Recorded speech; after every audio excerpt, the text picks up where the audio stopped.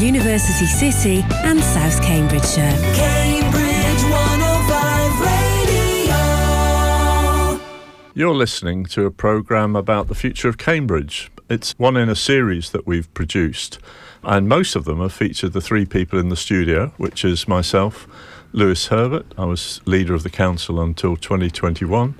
Peter Studdert, who was joint director of planning for Cambridge, for both Cambridge and South Cambridgeshire, and also had another role as a lead at Cambridgeshire Horizons, which was a joint government and local authority initiative about 13, 14 years ago. Peter has since been a consultant on some very important projects, as well as contributing to design work and the plans for beautiful planning that the government is leading. And last but not least is Sam Davies, who's an independent councillor for Queen Edith and has an interesting blog and has some trenchant views about planning and about the rights of people to have a say and shape their own city. We're here today to talk about what's called Cambridge 2040, which is a sudden government intervention in the middle of July when it was announced that Mr. Gove had a view that we should be actually targeting 250,000 homes when our community is not completely united about 51,800 and the uplift that's proposed in a revised local plan, which the three of us discussed, I think, back in May. As we understand the Michael Gove initiative, the belief is that the white-hot heat of technology relies on growth in Cambridge. And clearly we have got some very prosperous and effective high-tech and biotech industries that not just benefit Cambridge but wider. So we're going to be covering that, the whole of this initiative, and getting Peter and Sam's input. It isn't the first time that government has sought to shape Cambridge growth in a similar way, but there was a relatively ill-fated initiative which was largely a partnership between government and councils and which didn't include the community, which has been rebadged as an initiative across from Cambridge to Oxford, but it has nothing of the government drive. And also it was itself a top-down initiative which didn't really do the business. So Peter, if I bring you in first, what's your understanding of what the aims are of Cambridge 2040 and the leadership of a former Homes England chair, Peter Freeman, who's been, I understand, meeting lots of people? Yes.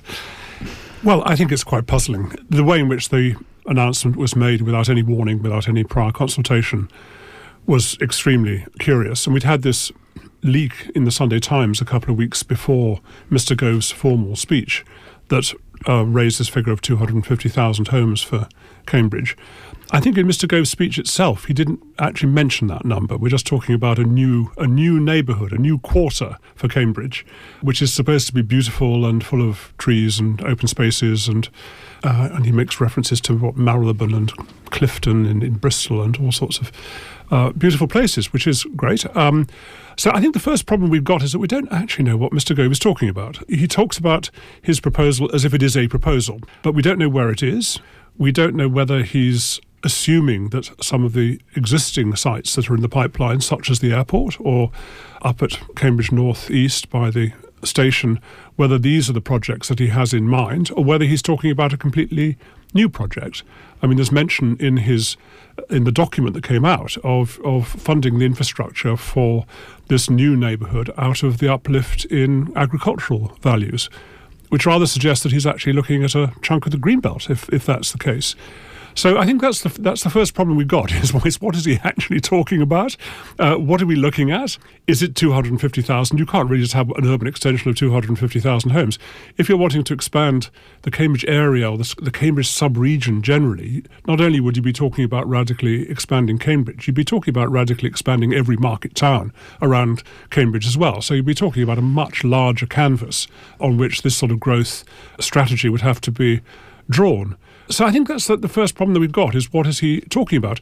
I think having said that, I think one can celebrate the fact that the government is interested in Cambridge. The government recognises the huge potential that Cambridge has got for contributing to the UK economy. I mean, after Brexit, the Cambridge economy is probably one of the few bright spots that the UK has got to celebrate. And there obviously is a huge demand for further growth.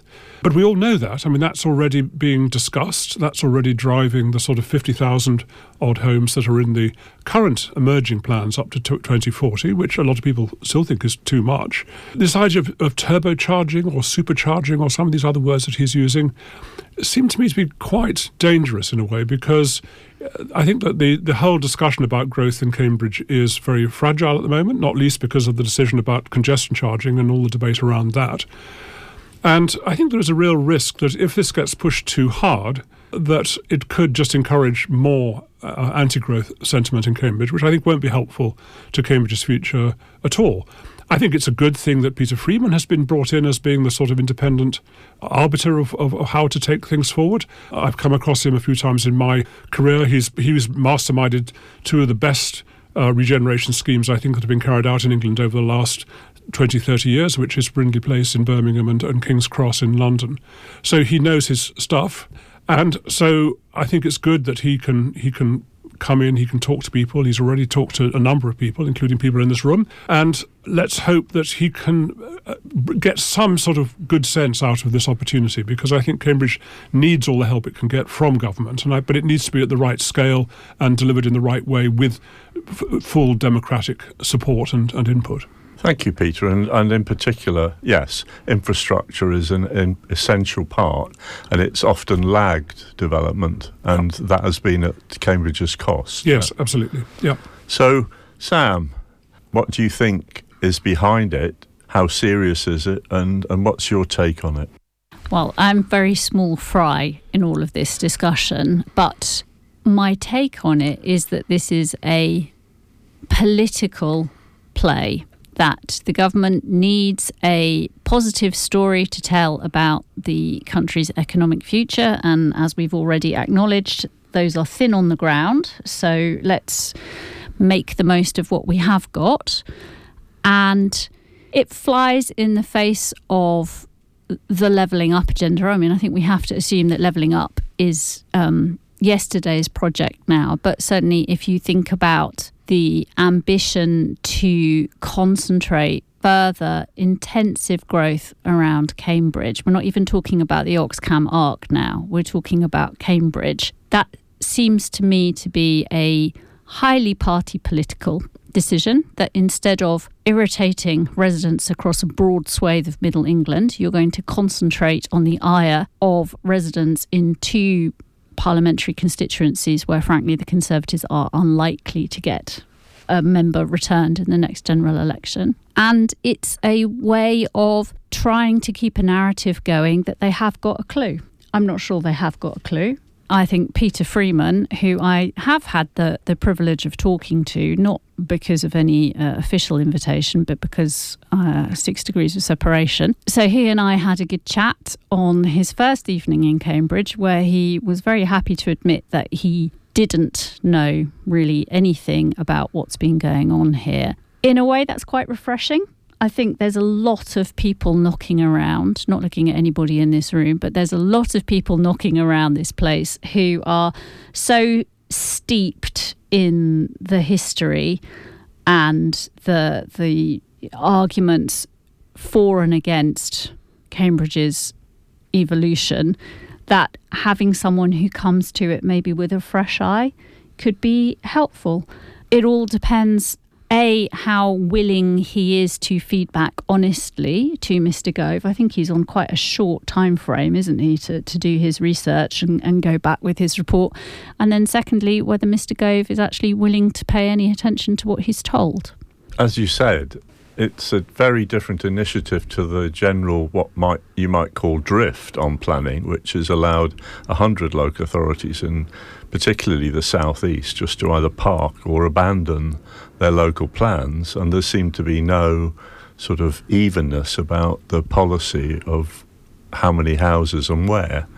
You met Mr. Freeman. Anything else you want to add about what you think his thread is? Or are you just basically saying that what you got from it was that you're told by him that he's going to do an in-depth study with a couple of assistants maybe and come up with a report to Mr. Gove? Well, I felt very sorry for him because I met him on the evening of his first full day in Cambridge, and I think the poor man had been talked into the ground. We had a very wide-ranging conversation. I think he's interested. One of the more revealing bits of it actually was I walked him back to the hotel he was staying in at CB1, and we talked about what had happened at CB1 and the whole Richard Rogers master plan and how that has or hasn't been delivered the way it was originally conceived of. And I tried to emphasise to him that for all the talk about, high quality development round here, in my opinion, we've had a lot of broken promises, and my expectation would be that a lot of people don't buy into the gaudy AI illustrations that were produced supposedly to persuade us all that this Govian initiative would deliver Bloomsbury in Cambridge. And also that there's been a lot of promoting of Eddington as an exemplar. No one had at that point talked to him about the significance of the funding mechanism for Eddington, which is completely different to the funding mechanism that's used to deliver every other development around here. And so I hope he has time, and I hope people level with him about what hasn't worked, because otherwise the poor guy's on a hiding to nothing. Peter, you also met Peter. Well, I had a call, yes. Yeah. I mean, I met him a few years ago in connection with a completely different project, and he has a very high reputation in the industry, in the construction industry. He's been responsible for some very important projects, so I think that if anyone is to be brought in, as Sam said, as a fresh pair of eyes to look at the Cambridge challenges, I think he's a very good choice. I mean, I took him through the background of the growth. I mean, I've been involved in Cambridge since 1991, so that probably puts me into Sam's category of someone who's been around too much and is too close to it. I don't think so, but we'll continue. Obviously, the Cambridge growth story is a very important one. I mean, it has been very successful. I mean, in spite of Sam's reservations about the quality of a lot of what's been built, actually, by comparison with what's been built pretty well anywhere else in a outside of London, I'd say, outside of places like King's Cross, and there's a lot of rather poor developments in London as well. Cambridge has done really very well. We had a big conference here during the summer with the Academy of Urbanism, where they had their annual congress here for 3 days, where we had about 150 people come.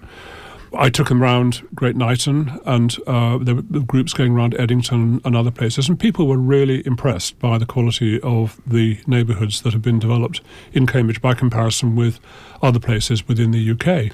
So I think we've got a good track record, and obviously in terms of just the numbers, we've done well, because the growth strategy that really was kicked off in 2000 with regional planning guidance, and then in 2003 county structure plan. That's what's been delivered effectively over the last 20 years. And that's led to a growth of over 17% in Cambridge's population at a reasonably high quality. And I call that success. I mean, that we planned that and we delivered that. So Cambridge actually has a good track record of delivery. There's also a very good track record of political consensus as well, which I think is important, which obviously is beginning to get a bit frayed at the edge by the congestion charge. But on the whole principle of trying to be creative about growth and trying to make Cambridge a really high-quality, exciting, dynamic European city, people have been generally in agreement about the aim. There's been disagreement maybe around the edges and some disappointment. Well, we're definitely short on a number of things in the current relationship, but to start with, where does the extra 200,000 homes come from, and where does it go to?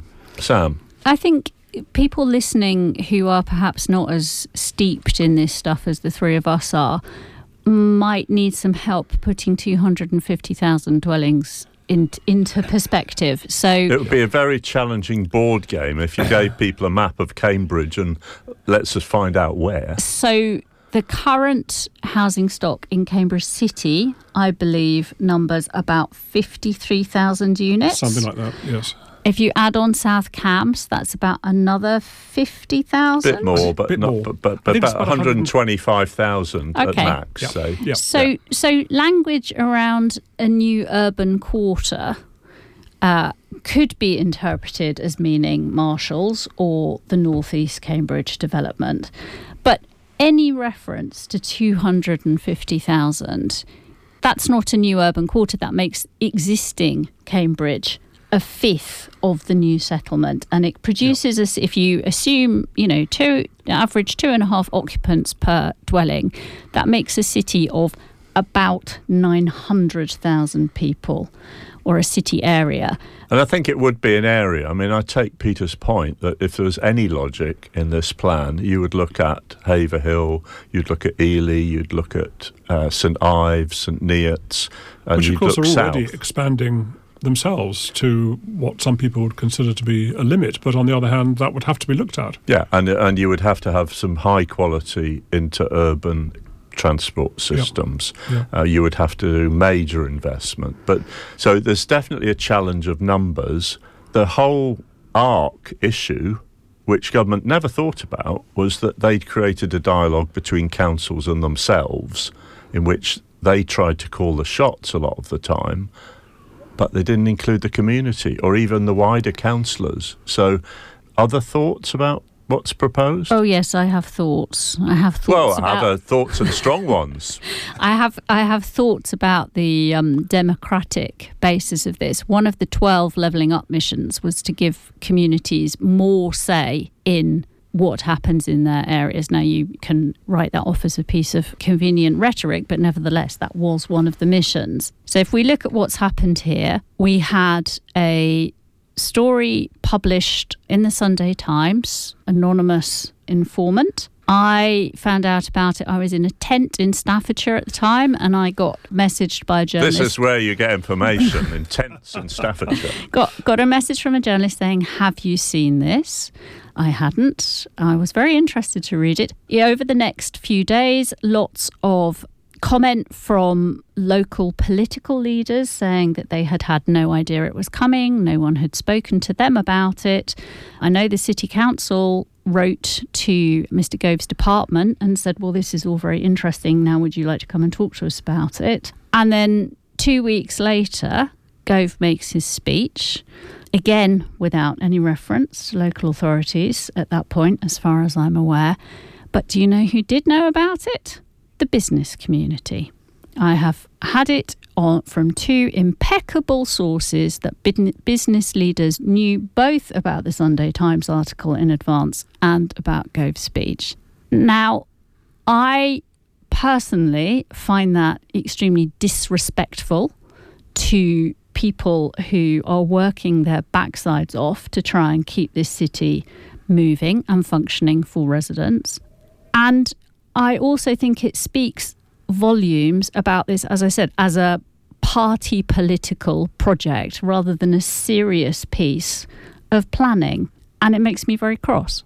As I think you mentioned, we've got a divided view amongst those people that make money out of land. You've got a couple of development advisors and chartered surveyors who are really positive, and there are gaps. But we've also got others in the community that are quite frightened within the development sector because they basically subscribe a bit to what Peter said, which is that they fear that this intervention will actually backfire.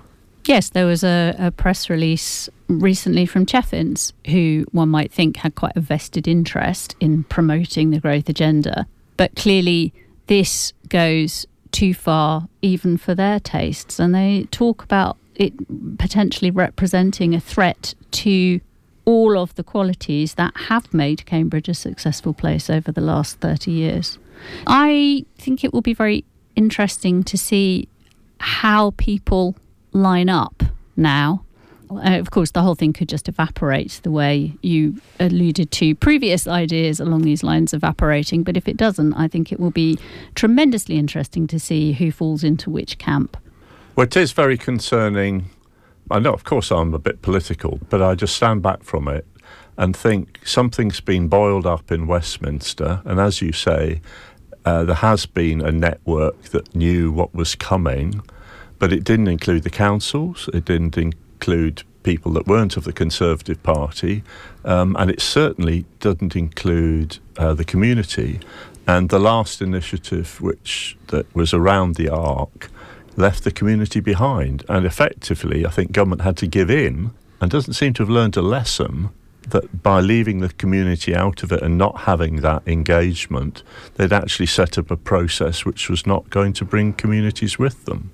Anything you want to add, Peter, on that? Well, no, I think the thread of engagement, or the thread of just because we can't in this studio come up with the sites, or even we don't want to, because we can't see that Cambridge, as it is, could cope with anything much more than what was already in the local plan. And this is way more. Yeah, and I mean, obviously, and there are these real issues about infrastructure. There's obviously concerns about water, there's concerns about the capacity of the grid for electricity, and then there's a whole issue about congestion and traffic. And I mean, that's where Cambridge needs most help. And if the government is offering that would be terrific. I mean, that really is... 5 million we've got on the table. How do you want to share that one out? We have to be careful not to look a gift horse in the mouth as far as this is concerned. That if there is good money coming forward for Cambridge's infrastructure, and if we have to speed up the growth plans that are already in train, then there's a lot to celebrate. But I think it's just, as you say, it's the way in which this whole thing has come forward, the manner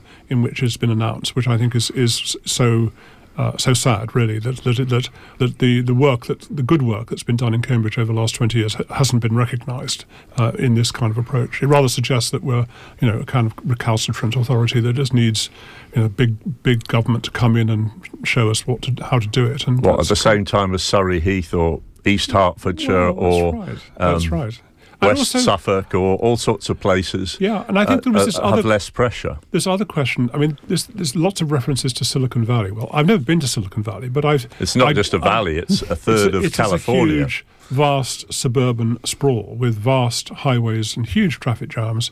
Very, very dysfunctional. Even more dysfunctional in property market terms than Cambridge and London are.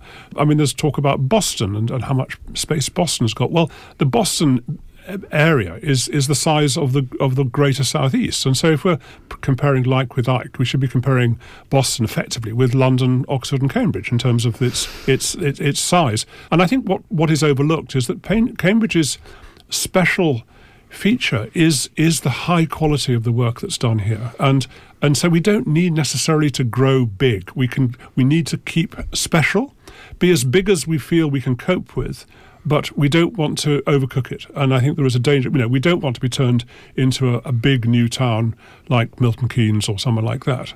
And our homegrown high-tech and biotech companies are a critical part, even if they get absorbed by AstraZeneca. So a lot of the skill, a lot of the innovation, the patents have actually come from within smaller companies within Cambridge. I just wish we could return to a more strategic approach. I think so much has been lost over the last 12 years with the abolition of a lot of regional agencies, and that's, I think, at the heart of a lot of the problems about water and transport and things that should have been picked up really by the old regional development agency or other agencies which had their faults, but and Cambridgeshire Horizons as well, which I worked for 3 years. But that was all swept away, and so local authorities were having to soldier on their own with very limited resources. And again, I hope that some of that proper strategic framework will actually come back into this picture so that the whole thing can be taken in a wider context. We'll come on to some of the issues and ideas that the government's mentioned, including development corporations, in the second half. But any last thoughts on this part, Sam? Yes, I'm interested to see how this potential 5 million might be divvied up, and I'm sure it would alleviate maybe some of the problems that we're facing. But I've used this expression many times. We are, it feels to me, now trying to squeeze a quart into a pint pot. And I don't operate at the elevated level that Peter does. My life is much more rooted in my ward. And yesterday I was having a conversation with UK Power Networks about yet another project which is going to completely disrupt my ward for 8 months. And digging up every road in an area. Yeah, and closing roads. I mean, not even working under signals. And we had the County Council Street Works inspector on the call as well. Now, street works are the bit of the County Council who allocate road space for projects. And I was complaining about the degree of disruption that my residents endure every year. And he said that they are now booking road space for 2025. The demand for digging up the roads in this city is now so intense from utilities who want to bolster their network, whatever it is, that they're having to book road space nearly 2 years out. So, yes, we can have money, but would that money actually help with the creating the resilience that we're going to need to then support this envisaged dramatic expansion of the city? Well, you're underlining just exactly the day-to-day suffering that is created by the level of growth that we've got at the moment. It's the cumulative impact. Yeah. That's the thing. I was talking to someone involved in this scene who had their summer holiday in Northumberland, and he said to me that this village he'd been staying near, they were having the whole of the village high street dug up, and it was going to take 26 weeks, but you didn't hear the locals there complaining about it. And I said, yes, but that's one intervention, probably in 10 years. My ward gets 3 of those a year, and it is incredibly wearing. And I do feel that for all the rhetoric around, Cambridge has to grow, it's in the national interest, there has to be some consideration for the quality of life people who are here now. And that may make me a NIMBY. I don't think it does personally, but I really worry that the rhetoric is all around promises of jam tomorrow, and nobody thinks about the messy process of making that jam today. Well, it's a big challenge, and any way that the government can tell us how they can do 250 rather than 50, we'll welcome. We're going to have a look in the second half at exactly how the government thinks it might work and their ideas of development corporations, and we're going to pick up some of the themes that we haven't covered, including net zero design and infrastructure, and exactly whether or not these plans are going to happen. So you're listening to Cambridge 105 Radio, and this is Cambridge Challenges, and we're looking at Michael Gove's plans for Cambridge, where he envisaged 250,000 homes in a plan which is yet to be seen in any detail. And as Peter and Sam have said, there's challenges aplenty with the existing city and the proposals for around 50,000. Cambridge 105 Radio. In the plan that came out from Mr. Gove, or also more accurately came out in press material rather than in the detail of the document, there was reference to development corporations. Now, these have been something that the government's been supporting for quite a long time, and previous governments, some of it really started with Homes for Heroes after the war and the development of a range of new towns, particularly in the southeast of England. So in those days, some of it had community buy-in, there was a lot of engagement. A number of the areas are relatively greenfield, so they had evolving councils rather than existing structures. So this thread of development corporations was also part of the government's thinking for the ARC. And I remember, as leader of the council, the government coming up with an idea of an expert panel 2 years ago, in which they proposed 4 development corporations for East Cambridge, Cambourne, St Neots, and a development in central Bedfordshire, which was a greenfield proposal which was to deliver a lot of their housing. The question is, are these better than local councils? One of the fears of development corporations is they've already taken the idea of the local plan and in a way trashed it because they've said this isn't suitable.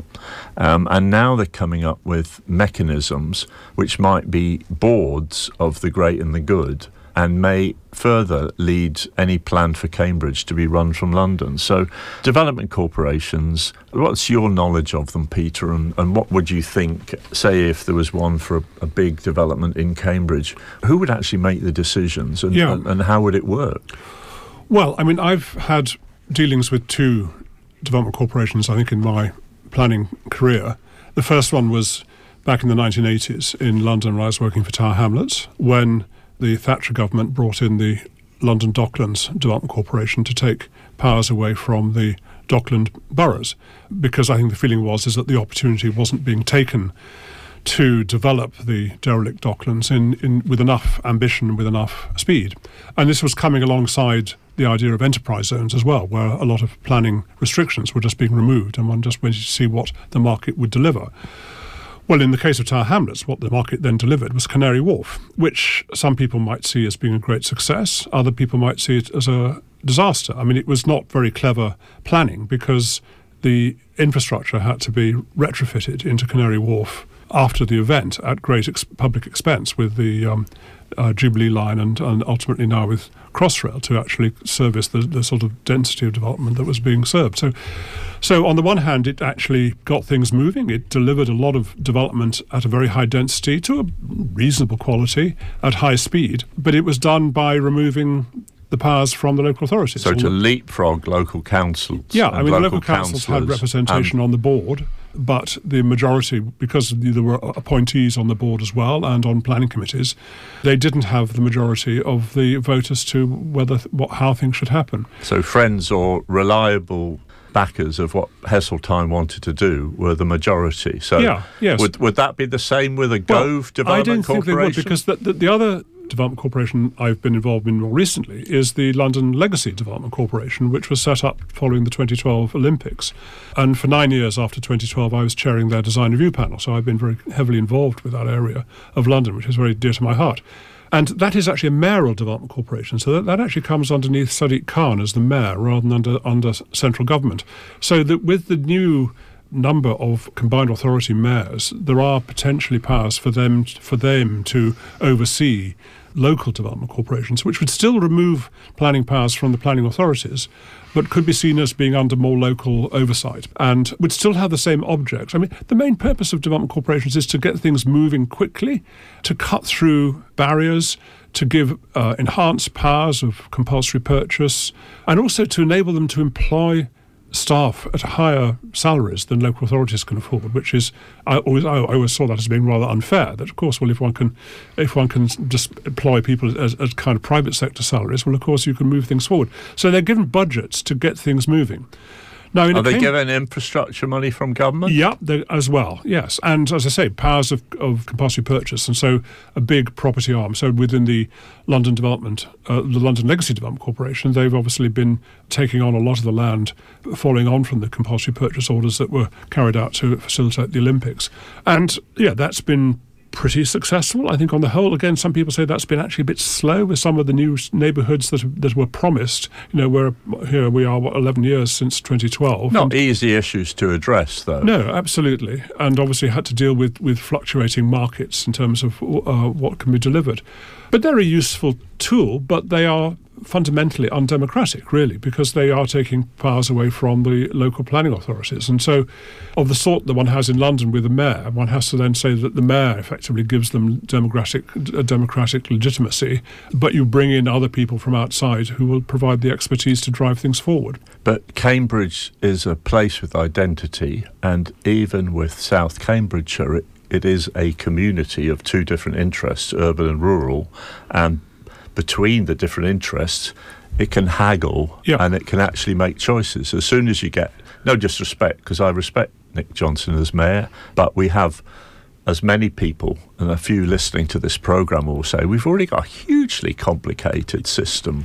And you would say we should have one council of Cambridge and South Cambridgeshire, but what we actually need is not just an effective delivery organisation, but something that everybody recognises and everybody can talk to. Yeah, yes. Well, I mean, a sort of a model that is slightly less intrusive than a development corporation is the sort of organisation that was set up with Cambridgeshire Horizons, which was basically a delivery vehicle, which was came under the wing of the county council, in fact. I mean, I worked there for 3 years and we were actually employed by the county council and then seconded into Horizons. But it had a county-wide remit. It had a county-wide remit. Although it had a Cambridge focus. The leaders of all the local authorities comprised the board, plus a representative from the Regional Development Agency that was there at that time. As I say, it was all funded by central government. There was the Horizons salaries were all paid for directly by central government, even though the money came through the county council. That was a good example of central government providing the means and the structures to keep going without actually removing the powers. So the powers were still very much with the planning authority. I mean, after I left Horizons for 4 years, I was Director of Joint Planning, reporting equally to the City Council, South Cambs and the County Council, negotiating all the main outline planning applications and Section 106 agreements for the urban extensions that we see springing up now. Which also won trust of government. However, we think the money's been used, but the city deal was a follow-on from that. And Cambridge had a trust. But I think my concern is that any proposal for a development corporation, I fear, will end up badly and not have that local leadership. Sam? I'm a bit late to the Development Corporation party, I'm afraid. And I've actually... you don't need to celebrate them, but you may want to talk about them. Well, so the first place I really consciously came across the concept was when I was doing my master's at UCL in sustainable urbanism, and one of our project sites was Poplar. And Poplar is just the other side of the very expensive infrastructure that Peter mentioned to get people to and from Canary Wharf. And it's not an area of London I had been particularly familiar with. And I was frankly staggered at the lack of integration between Poplar, the pre-existing neighbourhood, and Canary Wharf. So it was left 20 years behind. There's a massive railway cuts between the two neighbourhoods. There's a massive road cuts between the two neighbourhoods. There's one bridge over the road, I think, in about a mile. It's not integrated at all. So that would be my starting point. If that's what a development corporation is capable of delivering, then no thank you very much. I think it's really interesting to hear Peter talking about how Cambridgeshire Horizons and things of that ilk are a way round low pay in local authorities and inadequate powers in local authorities. Why can this government not fund local authorities properly and not give them the powers they need to do the job properly? And then we wouldn't be staring down the barrel of yet another tier of government. It's worth pointing out that there isn't just one class of development corporation. As I understand it, there are 3, and those can either be run by national government effectively or by local government. So if we think we're looking at potentially a development corporation here, for me, there would be better or worse flavours of that. And I think it's absolutely critical that we retain local control of this. I think there's, as Peter's illustration showed, there is potential to have a greater Cambridge organisation, which is a partner both with the community but also with those people developing particular sites. It could play a role in a local plan, but the difficulty is it needs to get infrastructure funding, and that has to come, as you say, Sam, because of the starvation of local councils from central government. The city council has built a lot of houses within a partnership, but as soon as you take it out of that, I think you lose the trust as well as you lose some of the qualities that local government can actually contribute. Sam? So again, when I was doing my research about development corporations for this, I actually went down a rabbit hole and ended up looking at extracts in Hansard about a debate held earlier this year about the creation of a Middlesbrough Development Corporation. This is going to be hugely political if this is where we go. And so the quote that sort of jumped out at me was, much is said about devolution whereby power and resources should be pushed down and be in the gift of the most local possible form of democratic representation. Here, the opposite is being proposed. This is not devolution, it is gangster politics, taking power and control away from the people. And I think we've got enough of a problem with people trusting our local authorities at the moment and our decision makers at the moment, and we really don't need to go down a route which is going to further compromise trust in them and their credibility. So we have a job of work to do to rebuild trust and credibility in our local organisations, and this is not helping one little bit. I would agree with a lot of that, but I think one could say that one of Cambridge's problems at the moment is that we're very heavily over-governed. There are too many layers with the combined authority, with the county still there, with the GCP, with the local authorities. I mean, it'd be wonderful if we had one unitary authority for the south part of the county, which had planning powers, which had transport powers, and housing powers, all in one place. Would Sam be a councillor? And absolutely, if she wanted to be. Well, I mean, we could have. I think also we could have a directly elected mayor. I mean, you're probably not a fan of that, but we could have Sam as mayor, and then we. That's a thought. Then we could move now things. She's smiling. But it does seem to me that's one of the main problems at the moment. That no one really knows who's in charge. Everyone likes to moan about the GCP. I think GCP on the whole has been trying to do a good job, but a very difficult job. But because people don't quite understand what its remit is, because it's a sort of a cobbled together organisation with other people involved as well, not just the local authorities. And I think that there's again, this could be a part of Peter Freeman's remit coming in with his fresh eye. What would be a much more rational structure for local authority now that Cambridge, in the state that Cambridge is in, how would that relate to the rest of the county as well, and to Peterborough and places. And a clarity of the links to the communities beyond, because they haven't had a say in the GCP in the way it was set up. Yeah, I mean, yet the university and a business rep are on the board. Yeah. So I think positive outputs from all of the work that's going on at the moment is rethink how we actually are structured and simplify it so that people could actually understand who they go to, and preferably without oversimplifying it, because you can't do everything in the same room. Try and bring the threads together. Yes, with a view to having transparent democratic accountability, but also focus and energy for delivery and resources for delivery. And I think it should be set in a regional context. I think a lot of the things that we're talking about, like water, like the national grid, these actually would go beyond even just a unitary. They go out to the wider region. And I think that we need proper regional if not Which we did have until Eric Pickles came along. Yeah, absolutely. And some of the people didn't love Cambridge, but they recognised that Cambridge was a critical part of that region, and it had the power to address what are our rail and road priorities. Let's leave the road ones now, but let's look at public transport, let's look at water, because what we've talked about in previous programmes is, and the Environment Agency has stepped in and blocked for planning applications because it doesn't see that they've evidenced where the water's coming from.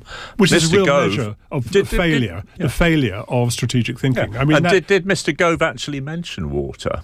Peter Freeman certainly talked to me about it. Well, there was this separate committee being set up to... A committee on water? Well, a water stress action group or something. Some such words. With large spades, because isn't it the case that it's going to take 10 years? Well, so Peter's take was, and maybe this comes from having a kind of developer mindset, okay, so this is a building problem, so someone needs to make the money available to build the reservoir, to build the pipes, and then your problem goes away.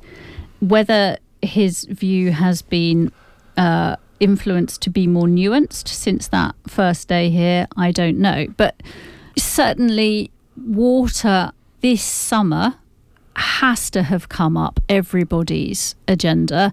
And it's not just housing. Every summer in the last few years. No, but it's not just housing that the Environment Agency is now casting question marks over. We've recently had the experience of the Joint Planning Service having to go back to the promoters of the Cancer Research Hospital on the biomedical campus and say, you need to persuade us that you aren't going to have a damaging effect on the watercourse. So there is something hugely pressing about this now.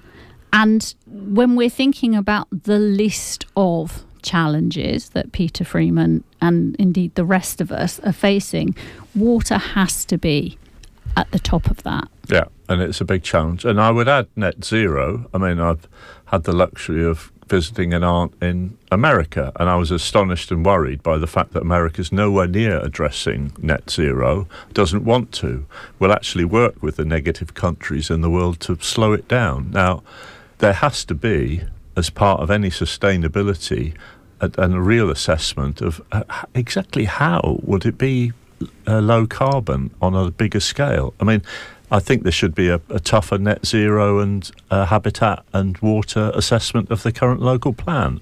There is a parallel piece of work going on already on water, but no one's seen the outputs yet. So we talked about local government and the fact that if you actually empowered a local government system that was simpler, then that's number one. Yep. We kind of didn't close the loop a bit on the Development Corporation, so I'll come back to that. But we've definitely said we want to hear from Peter Freeman and from Gove exactly where is the sustainability of all of this, because we can't see it. But going back to the thread that delivery is quite a big part of this partnership, we do need to get from Peter Freeman and government a commitment to infrastructure investment just for the current level of growth, not for this grand plan. I do think there needs to be a discussion about exactly what kind of ability local councils or a single local council would have if they then were to be a player along with the developers. Readers of my blog will be aware that I attended the GCP Assembly last week, and quite a lot of the discussion there was about the fact that the GCP is now having to suspend or postpone projects because it's run out of money. And the comment was made that basically that 500 million that you alluded to, it's 100, 200 and 200. But that was all signed off in 2014 without any inflationary component whatsoever. With the benefit of hindsight, that was possibly somewhat naive, and the proposal was that they would be going back to talk to government about whether some inflationary compensation could be added in post hoc. These numbers sound big. 500 million sounds like a lot of money until you recognise that one single scheme that the GCP is proposing, which is the off-road busway between Babraham and the biomedical campus, is now supposed to cost £160 million. Well, and Cambridge South Station's going to cost more. Yes. And Cambridge North Station, which has proven to be a success, wouldn't have happened without a Conservative leader at the county council pushing in some county council money to make it happen. So yeah, the infrastructure costs really are not frightening numbers, but they're very, very big numbers, and government has to think about it. Yes, 2014 is now a decade nearly, and things have changed. And who has confidence, given the way things have changed, who would have confidence that the government will put its hand in the pocket to the extent which we all recognise is necessary? I do think the whole delivery aspect, including of the existing funding that is in the hands of the GCP and the Mayor, and any new money has to be looked at, because it has to be democratically locally controlled, but it has to have highly skilled people working for the community. Will what Gove is proposing happen? Well, I mean, who knows? We're a year away from a general election, so that's going to be the main event that's going to be happening that could affect all and maybe Mr. Gove won't be the Secretary of State for the Department of Levelling Up and Homes and Communities. Well, one of the features of this government has been the high turnover of planning ministers. I think we've had about 10 or 12 junior planning ministers. Yeah, it's average is about a year. Yeah, I was looking back at something from 4 years ago, and they were saying, and the housing minister Chris Pincher said this. And he's no longer with us. I know. And Rishi Sunak we had as a planning minister for about a fortnight, I think, at one stage early on. Yeah. So who knows? I mean, it's a merry-go-round. But as I say, I think, as I said earlier on, I just hope that out of all this, there does come a much more kind of long-term, firm commitment to Cambridge's future growth that people can rely on. I think someone described a lot of this government's policies as being suffering from long short-termism, which I think is rather a good phrase. In other words, we've had... It sounds like a Rumsfeld phrase, but yeah. Well, yeah, but I think we've been suffering from long short-termism. Everything has been looking just about a year ahead, or even to next week's headline in the Daily Mail or Daily Telegraph. What we want is a government of whatever colour to think long-term, to set up institutions that can be robust over a long term and can deliver over the long term.